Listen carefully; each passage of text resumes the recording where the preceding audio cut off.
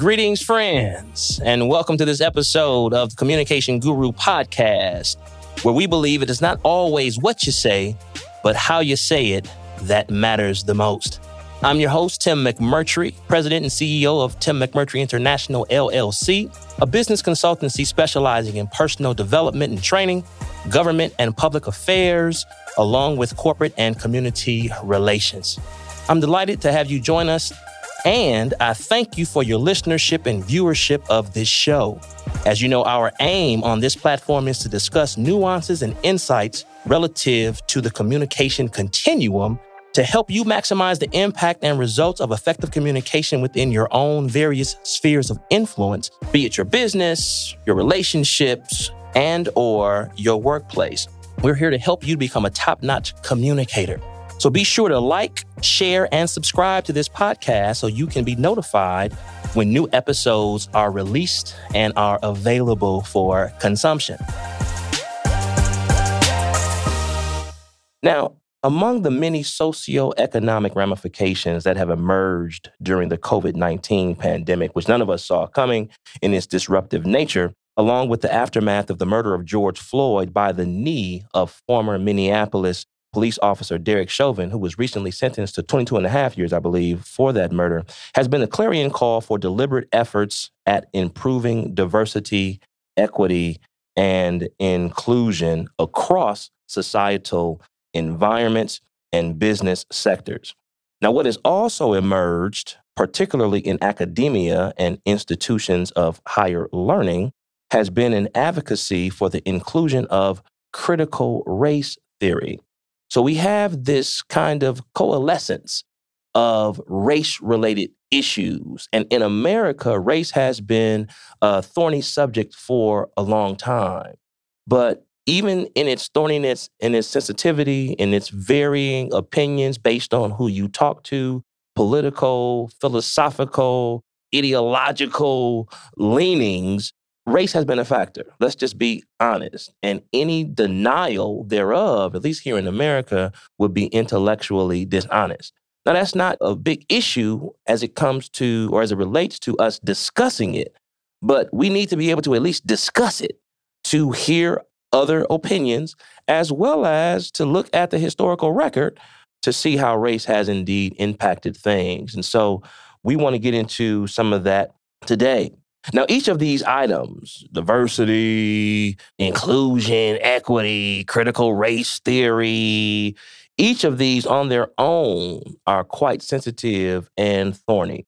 And when you combine them together, they can be downright explosive. As such, an ability to implement effective communication strategies while traversing these philosophical landmines is most coveted and essential.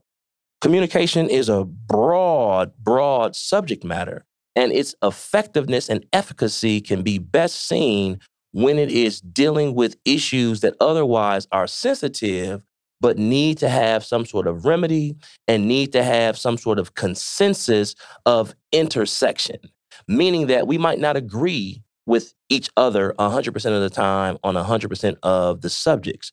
But if we can find a point of agreement in, let's say, 30% of what we're both talking about, or 50%, or 60%, or 70%. We might not ever get unanimity. But if we can get some agreement on, you know what, I agree with you there. This is how we're going to address that point with which we agree. And so with that, we want to go ahead and dive into this discussion, looking at and exploring diversity, equity, and inclusion, as well as critical race theory from a lens of effective communication, so that you can be equipped to address these issues most effectively in your sphere of influence, be it your workplace, your business, your life, your personal life, because it's not going away. I mean, it's here. If you haven't noticed, there are more and more different kinds of people coming into the mix. And most of the rights and the advocacy efforts, a lot of that stuff stemmed from the halo of morality, if you will, from the civil rights movement. For example, the Immigration Act, didn't happen until after the Civil Rights Act was passed. And so many other groups, be it the LGBTQ plus and others, they have their civil rights bones shoehorning the civil rights movement. And the civil rights movement had as much to do with race as it did economics. So let us not be intellectually dishonest and say that race doesn't matter. It does. It has. And what we want to do is have it not matter as much, if at all. And we don't want to go into all the I'm colorblind and all of that, because that's not good either. Because if you tell a person of color, I don't see color, that means you don't see them. So that's insulting, actually. That's unintended consequence of you trying to do the right thing. You can see color, just don't adversely impact them after you see it. That's really what us as people of color are looking for. And throughout the diaspora, that has been the historic challenge. And we want to look at some of the tenets as to why that has been a challenge, and more importantly, how we can remedy said challenges so that as time goes on, we don't have the same old challenges in the same old ways. So let's kind of dive into this.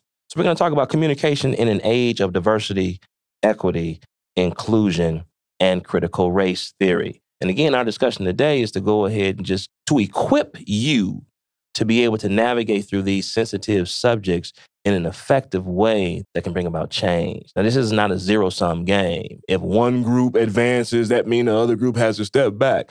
That's not what the issue is. The issue is there's enough pie for everybody to get a piece or a couple of pies themselves.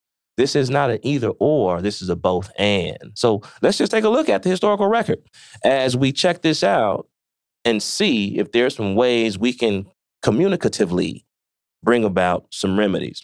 So first, any attempt at discussing, let alone moving forward with any measures of improved diversity, equity, and inclusion must start with a solid foundation from which those efforts can spring forward and be stabilized. So I was doing a training with a business colleague of mine with an organization and group with their top leadership, and we were doing some things. And one of the things that we wanted to establish first is let's have a uniform understanding of where the starting point is. So once we have an understanding where the starting point is, and more importantly, how that starting point may have impacted some of the trends that we are now trying to improve upon, that'll give a greater understanding of the context of this, as well as provide some incentive to improve it. Because there is at least an acknowledgement that, you know what, man, this can kind of be improved. So let's start going back to, let's say, 1619. Let's look at the historical truth, the chronological order of how we got to where we are today, going back to 1619. Now, going back to 1619 does not give us an eternal viewpoint of history. You know, time in and of itself is but a dot on the rope of eternity. So we'll just start there for the purposes of this conversation, because once again, we're trying to get to how do you navigate and communicate effectively diversity, equity, and inclusion along with critical race theory. Now, critical race theory in and of itself, let's say you don't feel, critical race theory, I think that should be illegal and outlawed. Okay, that's cool.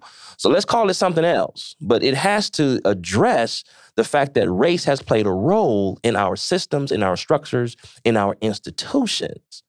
How do we have race not be an issue anymore? Okay?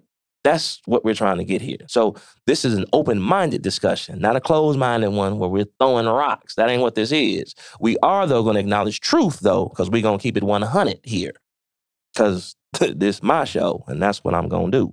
So historical truth, 1619, slavery, the enslavement of African-American people. Now, there were a couple of minor pockets of non-Black people who were enslaved as well. But nobody in America was enslaved as long as African Americans were. So let's just start with that premise that slavery was real, slavery happened, slavery sucked. That peculiar institution where a group of people, which was based on their race, were enslaved and forced into free labor for hundreds of years. Now, we won't even talk about reparations. We won't even get into that conversation. But if we were to just suppose that if the minimum wage right now in America is $7.75 and there was some back pay that was given for those efforts, how do we calculate that $7.75 per person back pay if we just paid a minimum wage? And now with all the rules we have with overtime and double time on holidays and all that, those workers that work during those times, double shifts from dark to dark, before the sun came up to after the sun went down. Yeah, based on race. So out the gate, race has been an issue. Okay. And when we go into the details of just how gritty and grimy and just horrific that institution was, you have the maiming of people. I mean, the cutting off of different limbs, the whippings, the beatings. I had a conversation with a good friend of mine who happens to be white. And we were talking about this because I was doing a guest visit on her show. She has a show as well. And as we were talking about it, I was given descriptions of some of the things that went on, like lynchings and things like that. Black people were hanged because they were Black, falsely accused of committing crimes because they were Black. And not only were they hanged, but there were postcards being made. And people would stand around, white people. Now, I'm saying this is not all white people are bad, but there were some people who were complicit in this. It was a party. It was a watch party of some hangings. I mean, that happened. And as we were discussing these things, she was like, man, that's some tough stuff to hear. I said, yeah. And think about if it's already tough to even discuss, to hear about these kind of atrocities, just hearing about it, it can be uncomfortable. Imagine how the people felt that had to endure it. Yeah, that's suckier than hearing it, having to go through it. So the premise here is that we're talking about diversity, equity, and inclusion.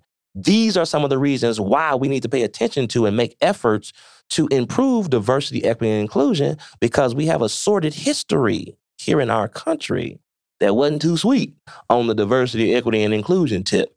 And this is what we are trying to address to make things better. But we have to lay out this groundwork so we have a uniform starting point, which gives us incentive and conviction on why we want to improve diversity, equity, and inclusion, because it just didn't happen in a vacuum or by osmosis.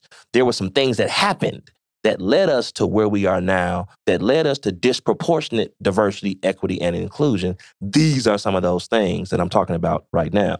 After the slavery piece was done with, okay, and it wasn't because people were like, hey, this is a foul institution. Let's not treat people like that. Think about it. You got animal rights, okay? Michael Vick went to jail for fighting some dogs. We had people who were treated worse than dogs that were considered property. And people were doing things to them with impunity. Didn't go to jail, didn't get convicted, none of that kind of stuff. So if you have enough compassion and capacity for an animal, you gotta have capacity for empathy for human beings, man. Come on now. So as the slavery piece was coming to an end, there was a civil war that was fought, okay? Now, the Civil War was about economics, and this racial piece was in the crosshairs. See, the southern states wanted to take their raw materials and send them overseas. But the northern states, which were becoming more and more industrial, were like, hey, man, you ain't sending that stuff overseas. You better send that up north. We all getting in on these reindeer games and getting paid. And so there was some beef there. Up until that time, most of the labor that was producing these goods, though, were Black people.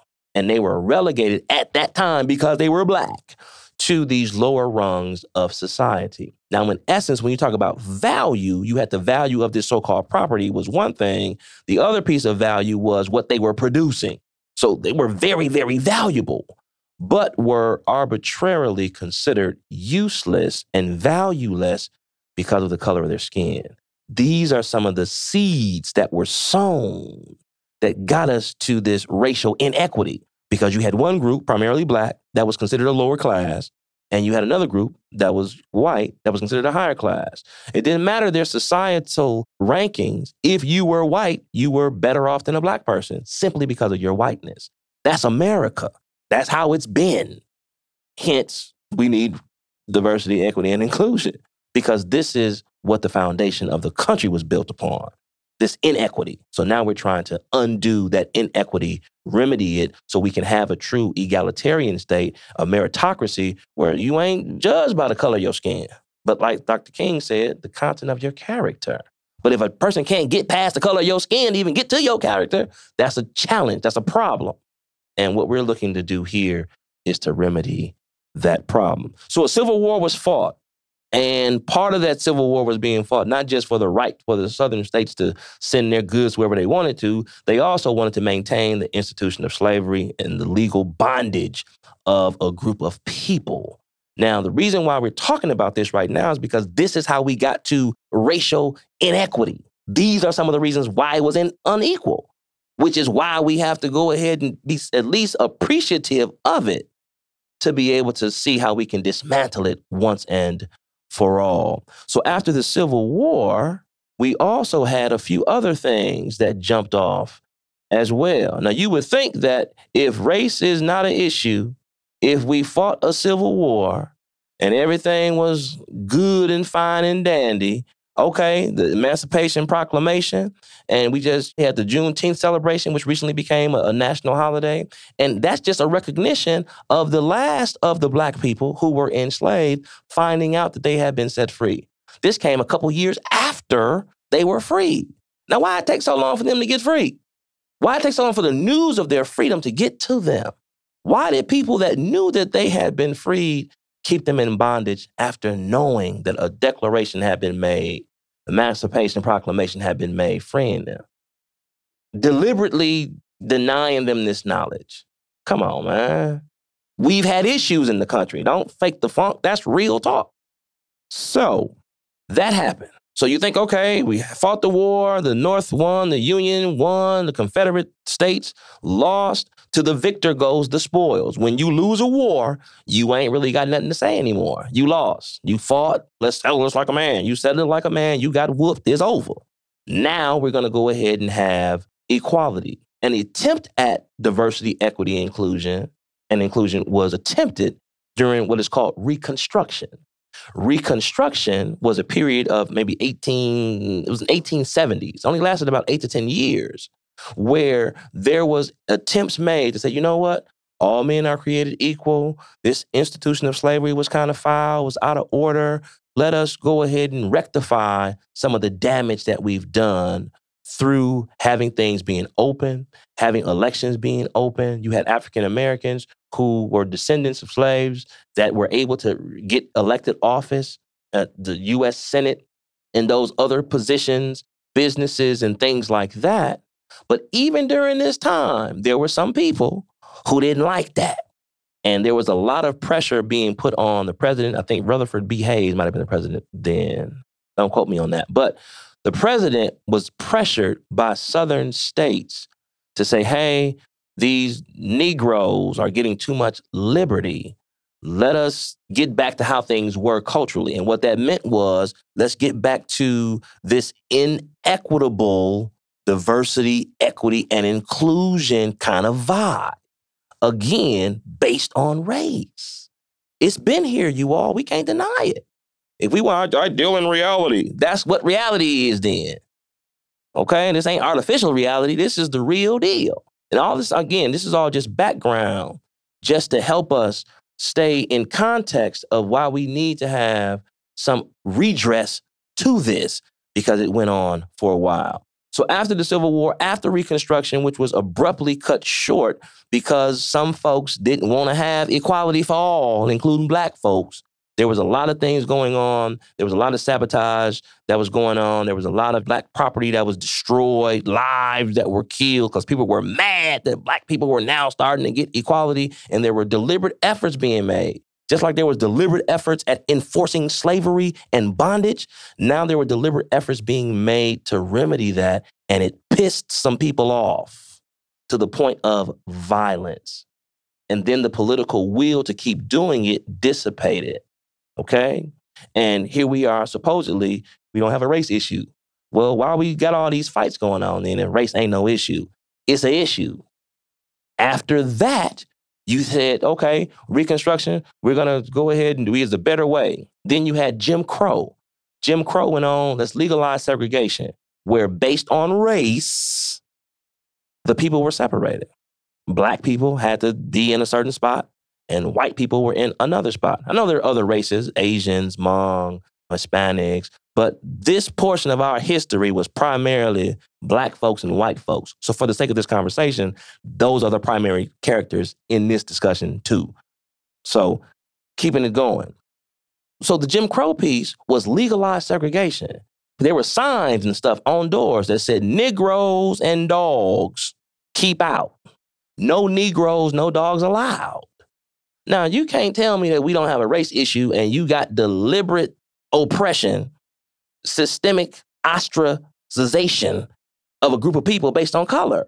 Come on, man. I'm not trying to beat a dead horse. I'm just trying to emphasize the fact that this is a real thing. It's not insurmountable, but it's a real thing. And you got some people that say, it ain't real. It is. You not thinking that it's real is a figment of your imagination. I'm trying to snap your behind back into reality so we can get this thing remedied. So after the 100 years, now slavery had ended. Emancipation Proclamation, Reconstruction. I thought everything was kumbaya.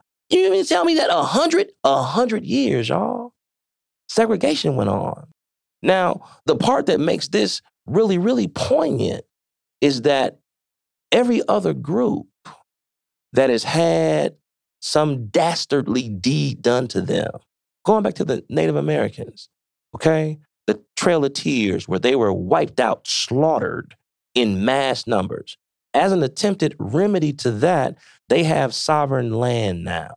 Sovereign nations. The government said, hey, we were real foul to y'all. We might not be able to make it up totally, but as a token of our acknowledgement of being raggedy and foul with y'all, we're going to go ahead and grant y'all sovereignty in some lands. Y'all can do whatever y'all want to in those lands. You guys can, build your economic powerhouses and the casinos and the hotels and things like that. And you can get some sort of economic retribution. That's them. That's what has happened to them. Our Jewish brothers and sisters, during the horrific nature of the Holocaust, where some 6 million Jews were slaughtered at the hands of Nazi Germany. There has been a never forget campaign for that as well. Never forget the Holocaust. Why? Because we don't want to repeat that again. That happened. And so that terrible episode happened. We don't want to forget it. So we're going to remember it so it never happens again. Trail of Tears, we're going to remember it, never forget, so it doesn't happen again. Even as recently as, let's say, 9/11, where the terrorist attacks on the World Trade Center, knocked down the building, never forget all this remembrance. But when it comes to Black people, get over slavery. Everybody else get a chance to remember it, never forget. But we supposed to just get over it. And what happened to us was worse than anybody else. Why? It's based on race again. When it's Black, it's a disproportionate negative impact historically. And I'm just speaking facts, man, just laying the groundwork. I'm going to get to my main point in just a minute. This is all preamble. So you have that piece.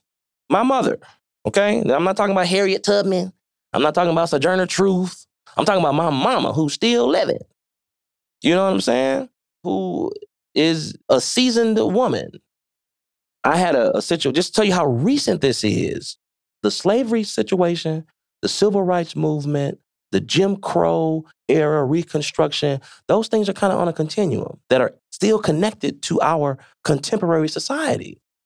I had a friend, a colleague in the office, and I had some pecans that I was eating. I was shelling them. I was cracking the shells and pulling them out. He came by and was like, hey, man, those some pecans? I said, yeah.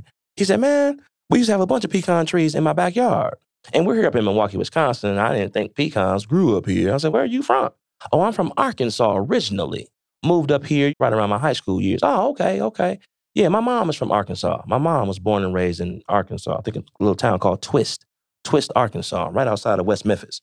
Anyway, so I went and he went on and said some other thing like, yeah, man, we had the pecan trees in our yard. I even picked cotton. Now, this is a guy not even 50 years old picking cotton, Black guy. I said, did you pick cotton? My mama picked cotton. So after the slavery piece, you had sharecropping. So you still had this agricultural indentured servitude that vast numbers of Black people still had to endure. So I saw my mom later on that week, went by my mom and dad's house, just kind of hanging out, kicking it with them. And I said, hey, Mom, I had this guy, one of my colleagues, came by the office and he was talking about how he had pecan trees and he also picked cotton.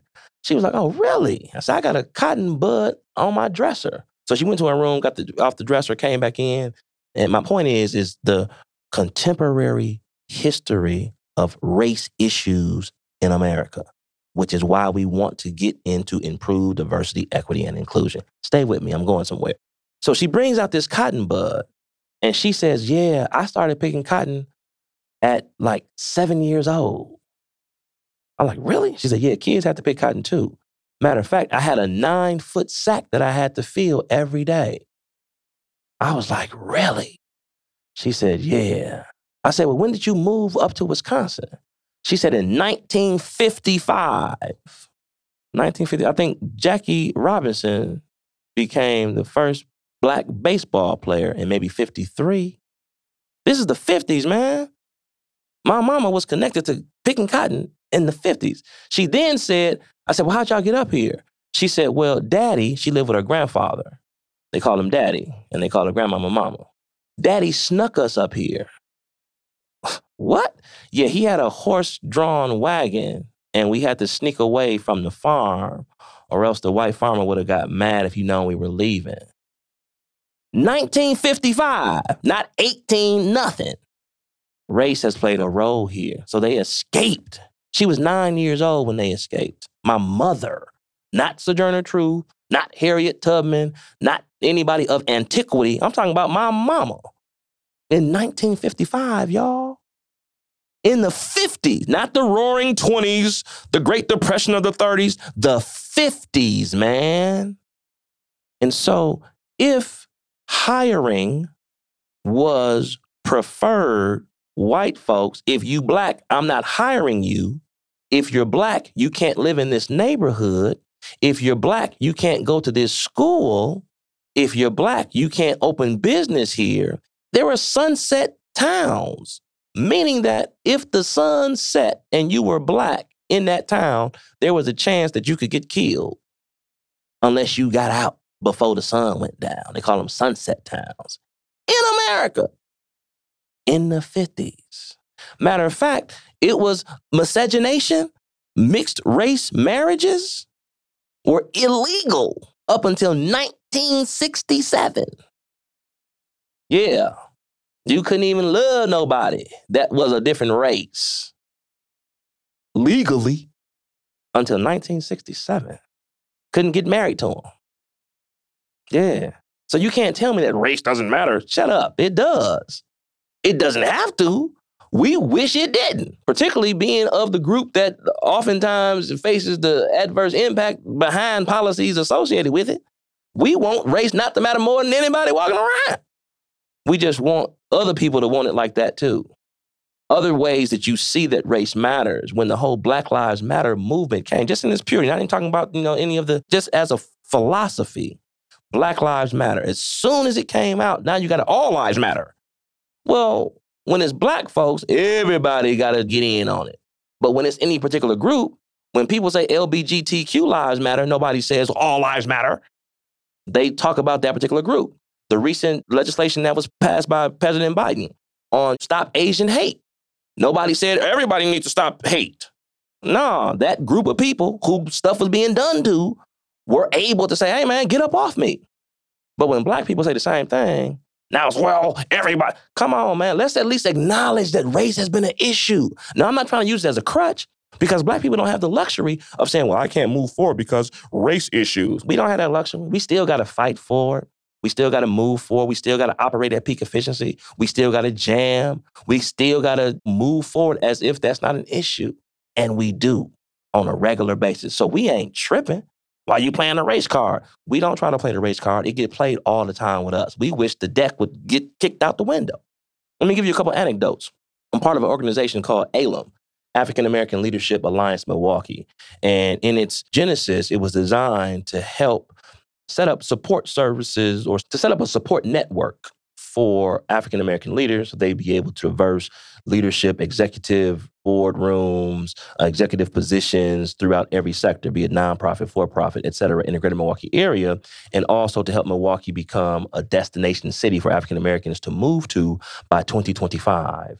So when it first was getting started a few years ago, there was a 3-day retreat that really discussed a couple of different things, and it was 80 or 90% Black people, but there were some other non-Black participants as well, white, Hispanic, Latinx, that were there. They were allies. And so we did a bunch of different exercises as part of this retreat and these actionable items that we were trying to get together. The purpose of the retreat was to come up with a 10-point plan of these are the 10 things we want to do as a result, deliverables from this coalescence of people so we can move forward with this agenda. This can be our vision. This can be our mission. And we believe that we rock these 10 things, this city will be a great destination place for African Americans by 2025. Atlanta North, if you will.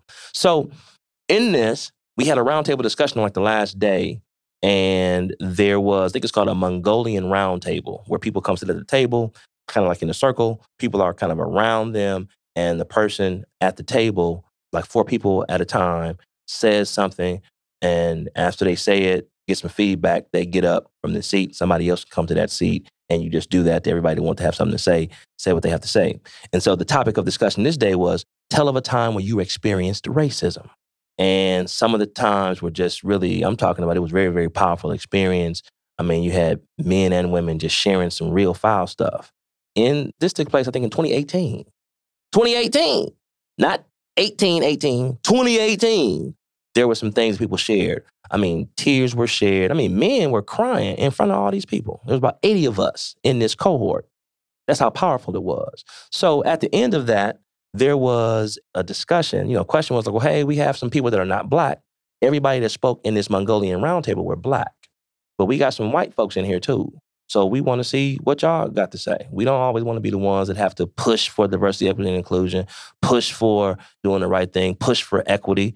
We want y'all to stand up and push for it too. And the right thing is the right thing, man. It doesn't have to have a color behind it. Justice is justice. Equity is equity. Equality is equality.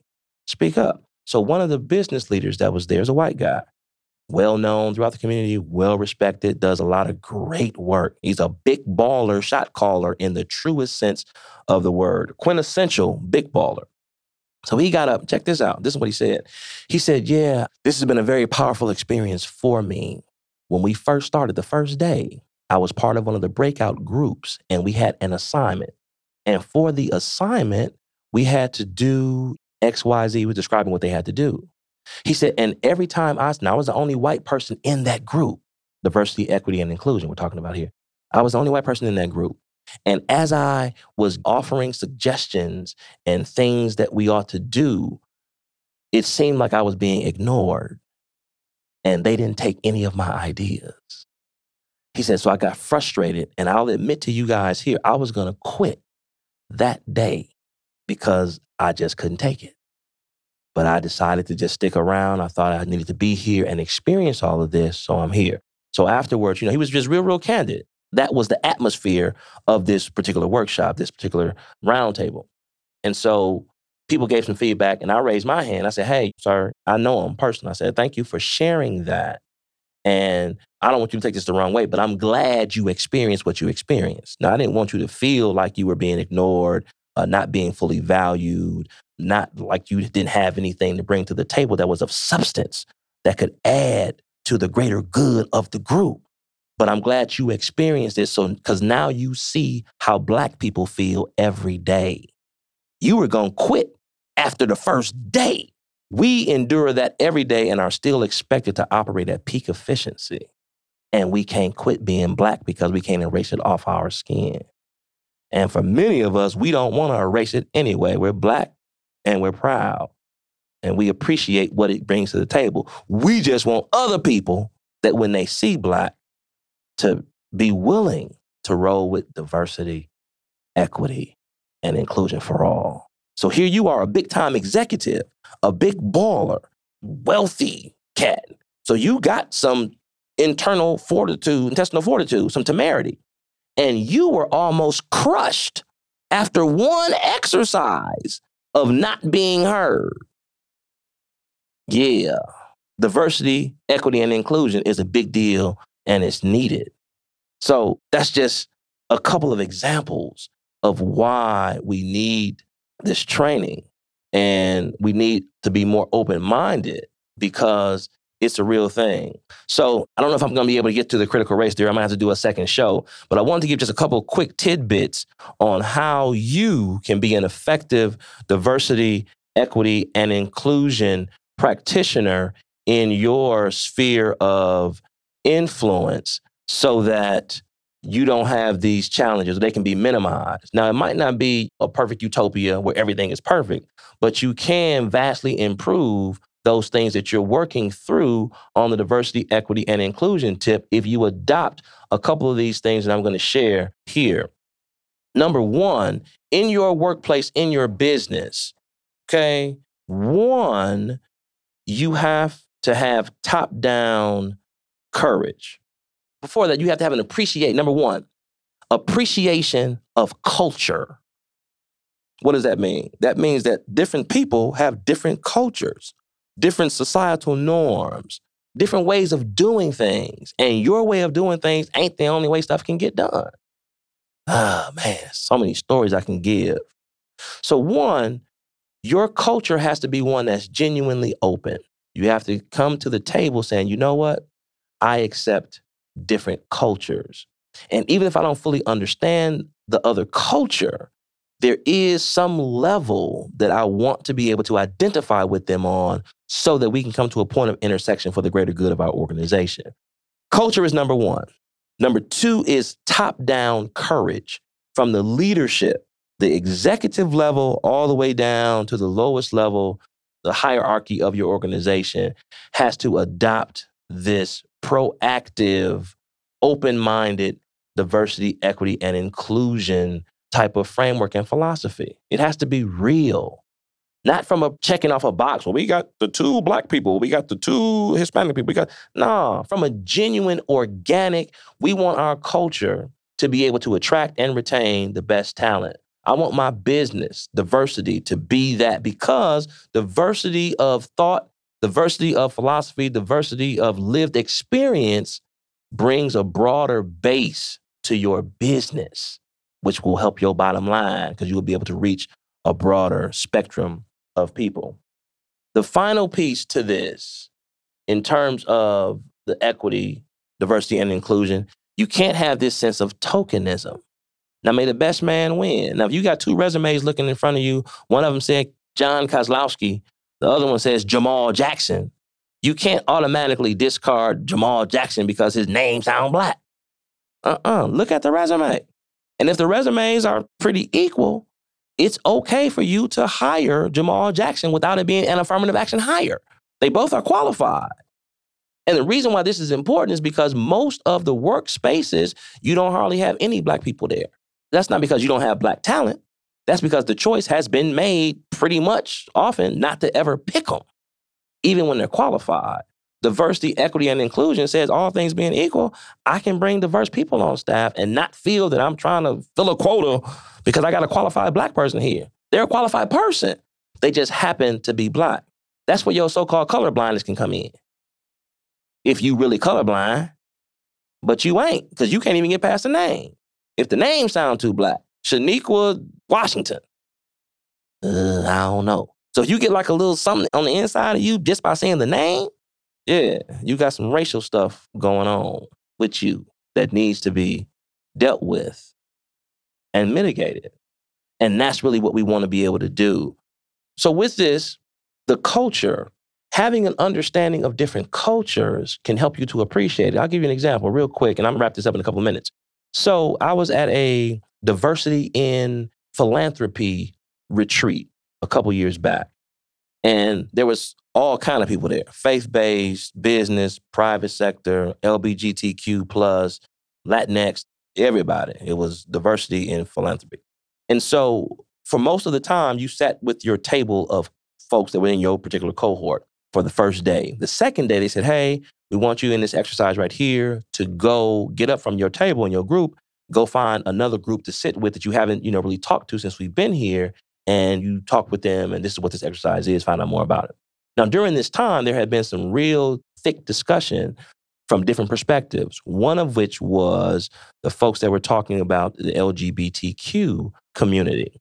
And there was some talk about how the faith community has really not necessarily displayed the love of Christ to that particular group. Now, I happen to be a person of faith, and so I sought out this particular group to kind of talk to. And I said, hey, you guys said some things about the church and people that are people of faith, not really embracing LGBTQ people. And I was like, well, part of that is due to the teachings and beliefs of the Bible on religious freedom don't coincide with that. And that's not the only thing it doesn't coincide with. It doesn't coincide also with adultery or stealing or murder. There are other things that don't coincide with either. This is just one of those things. I said, so as a person of faith, what kind of things would you recommend that the church do to not necessarily compromise their position, but to be a bit more loving to individuals that might have different ways of doing things that they don't necessarily agree with?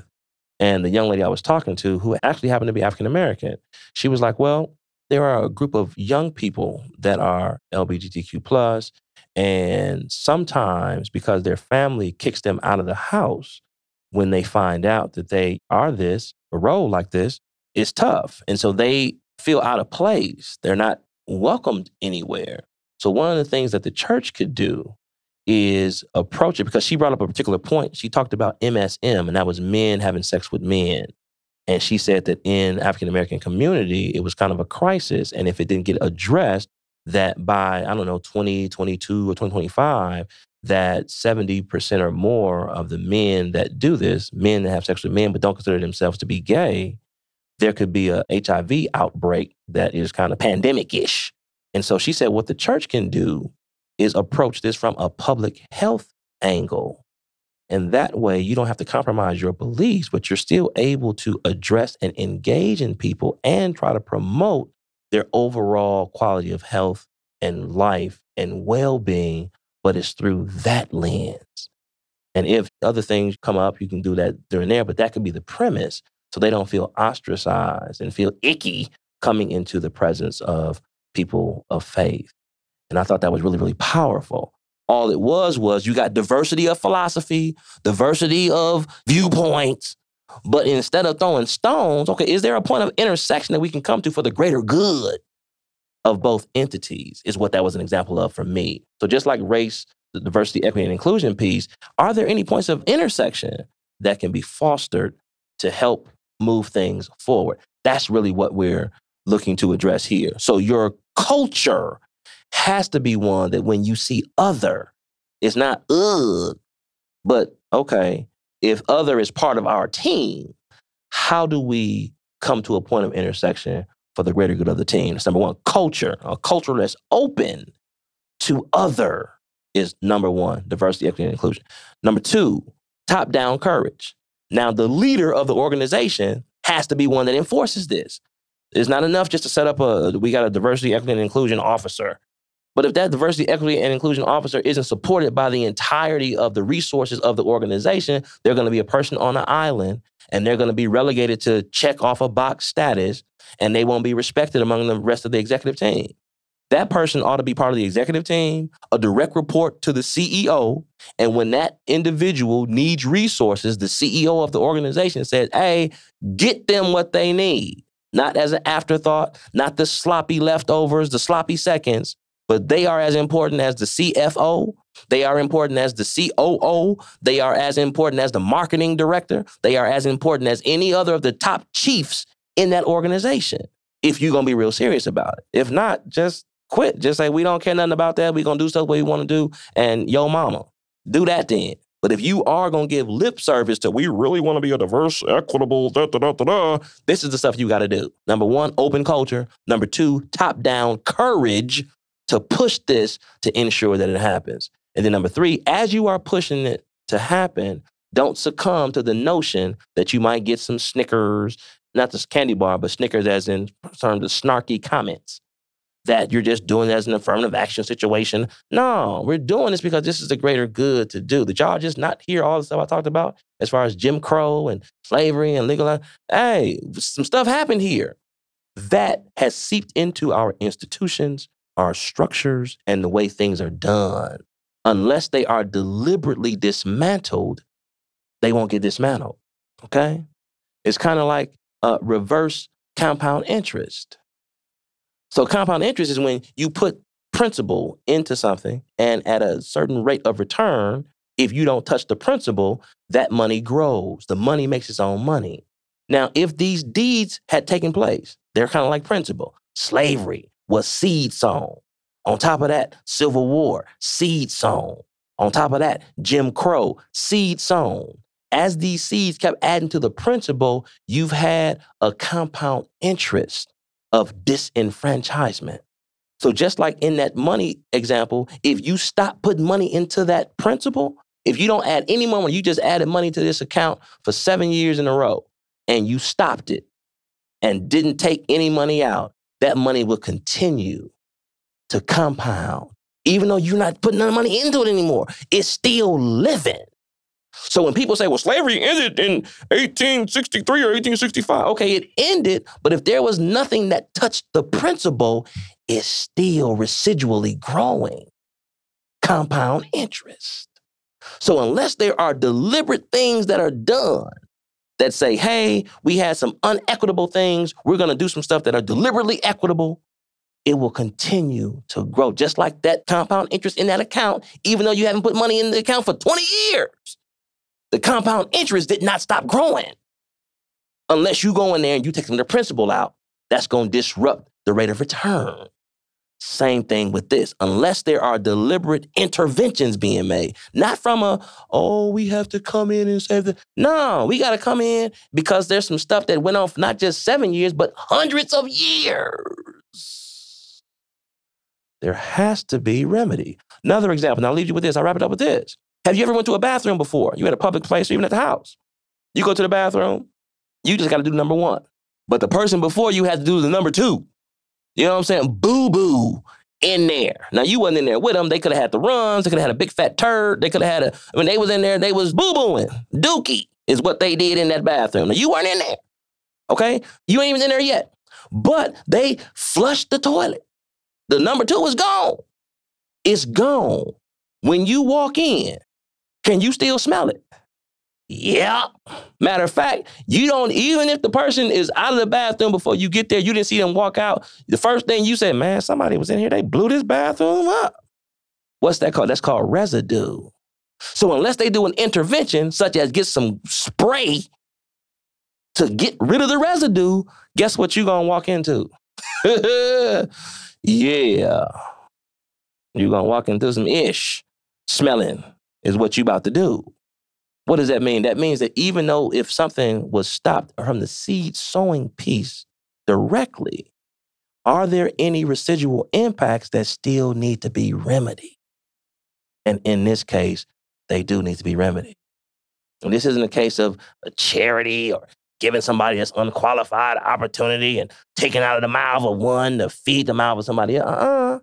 It's about deliberately making sure that we have equitable opportunity when it presents themselves and to make sure that race does not prevent someone from getting an equitable shot. That's all. Man, woo! I got some more stuff to say, y'all, but I'm out of time for today. I'm going to have to get maybe another show for that. I haven't even gotten to the critical race theory. That'll be next episode. So, good stuff, huh? We're just talking. No need to get all, we're having a conversation because we're adults and we're good. So with that, I'm gonna have to wrap this up. So thanks so much for listening today. Remember to like, share, and subscribe to the Communication Guru podcast. Also be on the lookout for the Morning Tinspiration vlogs. I'll put those out. These are designed to be wind behind your sails, just encouraging words that you can have throughout the week. You know, sometimes you have tough days and just need an encouraging word, need an attaboy or an attagirl. That's what these are. So check them out on Facebook, LinkedIn, Instagram. They're there.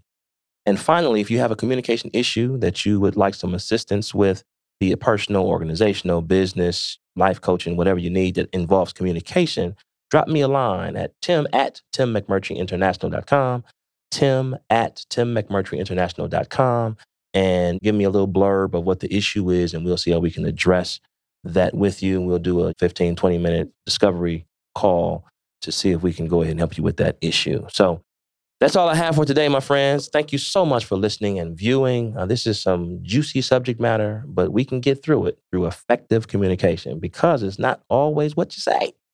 It's how you say it that matters. So until next time, thank you so much again, and blessing and increase to you. Bam!